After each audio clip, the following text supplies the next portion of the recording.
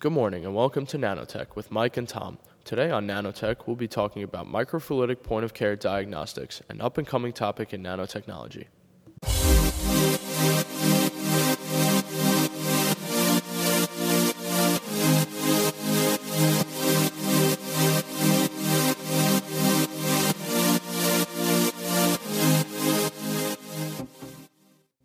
Microfluidic point-of-care diagnostics. What is that?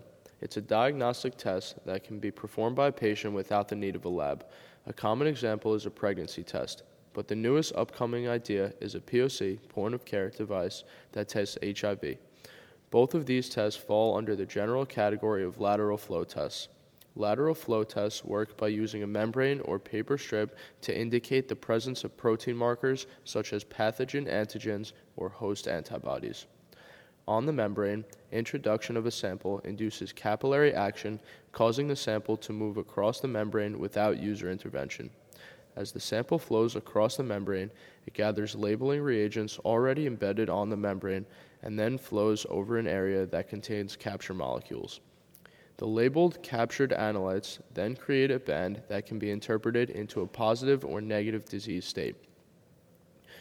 Currently, there are a lot of issues surrounding the idea of a device that tests for HIV. While I find out where this fight is heading, let's go to our neighborhood CVS and see what the HIV test there is like.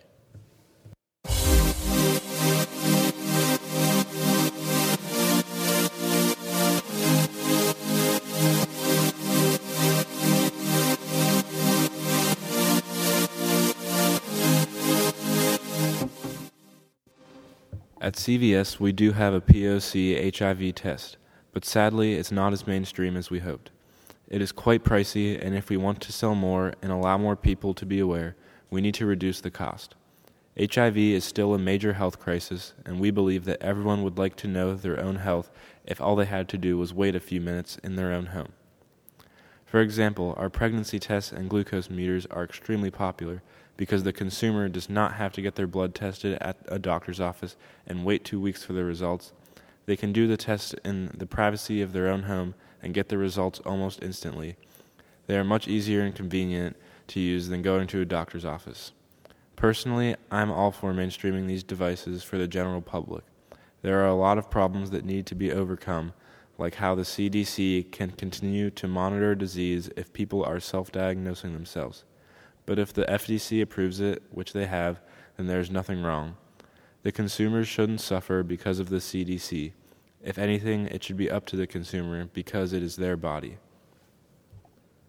And that's where the debate comes in. The biggest concerns include privacy and theft. Also, what will all the doctors do?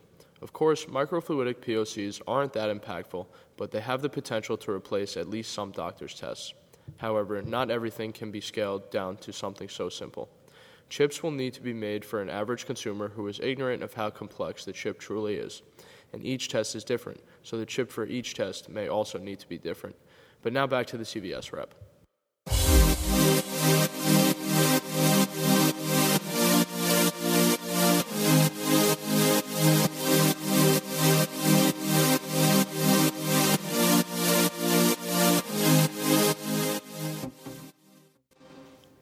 Okay, so as I was saying, these portable devices are great, especially the digital ones. They are composed of the same design, an electronic controller, and a switching circuit. The best part about these is that the software changes the function of what the POC does, so the consumer only needs to have the software pre-installed, and they can do the test themselves. And because it is only the software and the chip, they are extremely portable. Well, that's all the time we have for today. Thanks to Tom, the local CVS representative, for joining us on the show today. Next time on Nanotech, we will be discussing additive manufacturing. Have a great day, folks.